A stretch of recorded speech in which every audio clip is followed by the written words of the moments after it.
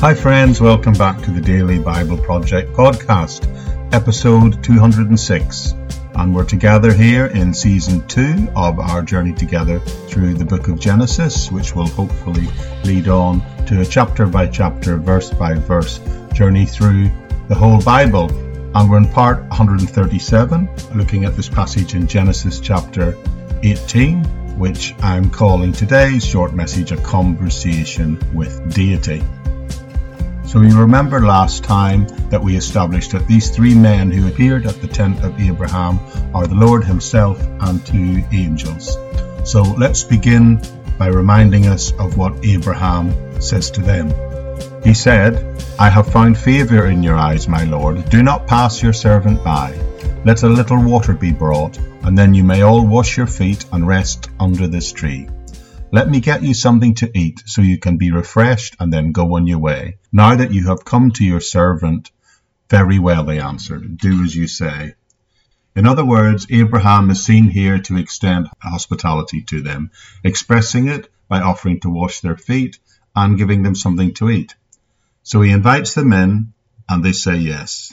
And then the text continues in verse 8, and it tells us, "So Abraham hurried into the tent to Sarah. 'Quick,' he said, 'get 3 seahs of the finest flour and knead it and bake some bread.'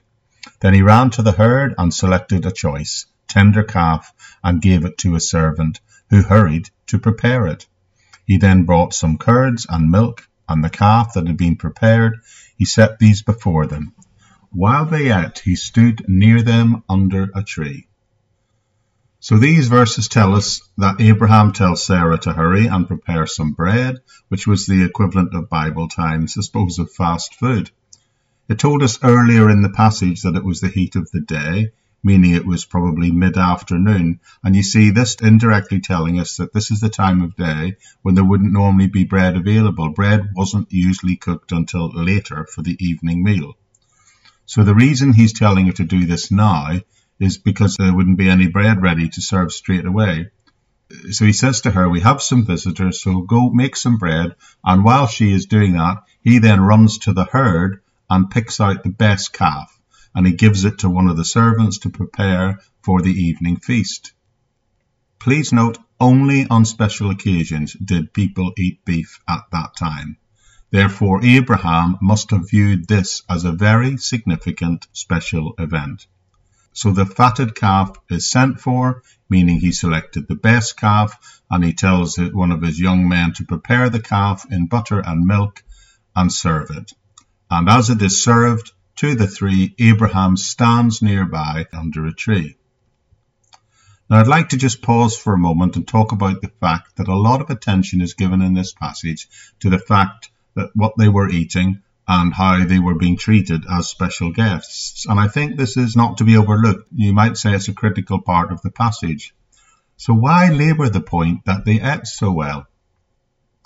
Now, I'm not alone in suggesting that the significance that lies in this is the fact that they are seen to be having fellowship. One commentator I read said, and I quote, "Eating together was a sign of intimate fellowship, friendship, in other words, in the culture that was prevalent at Abraham's time." So you see, they're eating together in fellowship, akin in a sense to sitting down together and eating and treating people as friends. Now in John 15, Jesus is referenced talking about friendship, and he says this in John 15 verse 14. He says, "You are my friends if you do what I command you." So you see, this suggests to me there's a difference between being a believer and being a friend. To be a believer in Jesus Christ, we just have to trust in him. But to be a friend of Christ, we have to go beyond that, and we have to begin to start to obey the Lord also. And then Jesus in that passage talking in John went on to say, "No longer do I call you servants, for a servant does not know what his master is doing, but now I call you friends. For all things that I heard from my Father, I have made known to you."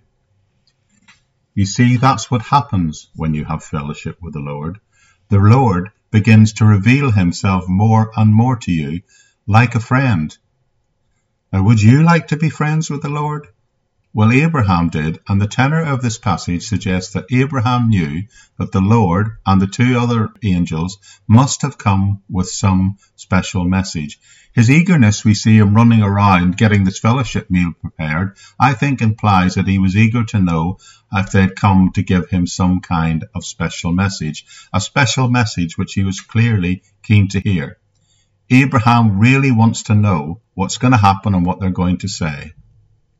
But before finishing this section today, I just want to pause for a moment and say that God also wants to have fellowship with you.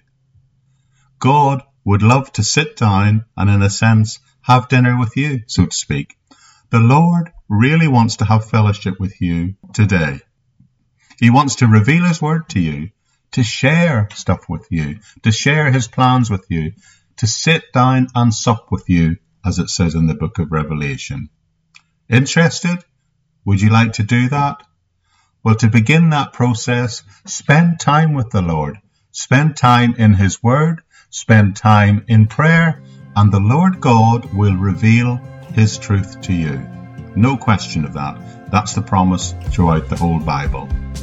But in order to go deeper and deeper into that friendship, when the Lord reveals stuff to you, you must begin to become obedient to him. And that's how we go from being a servant to a friend. Now that's the first part of the passage, and now it gets real. In verse 9 and 10, we'll see how Abraham responds and what is revealed to him. And we'll pick that up in the next episodes. I hope you can join with me then. I'd just like to remind you that there's transcripts of each and every one of these podcasts available in the episode notes of any audio version of the podcast that you might listen to. But other than that, that's it for today. Join me again tomorrow on the Daily Bible Project podcast. Bye-bye for now.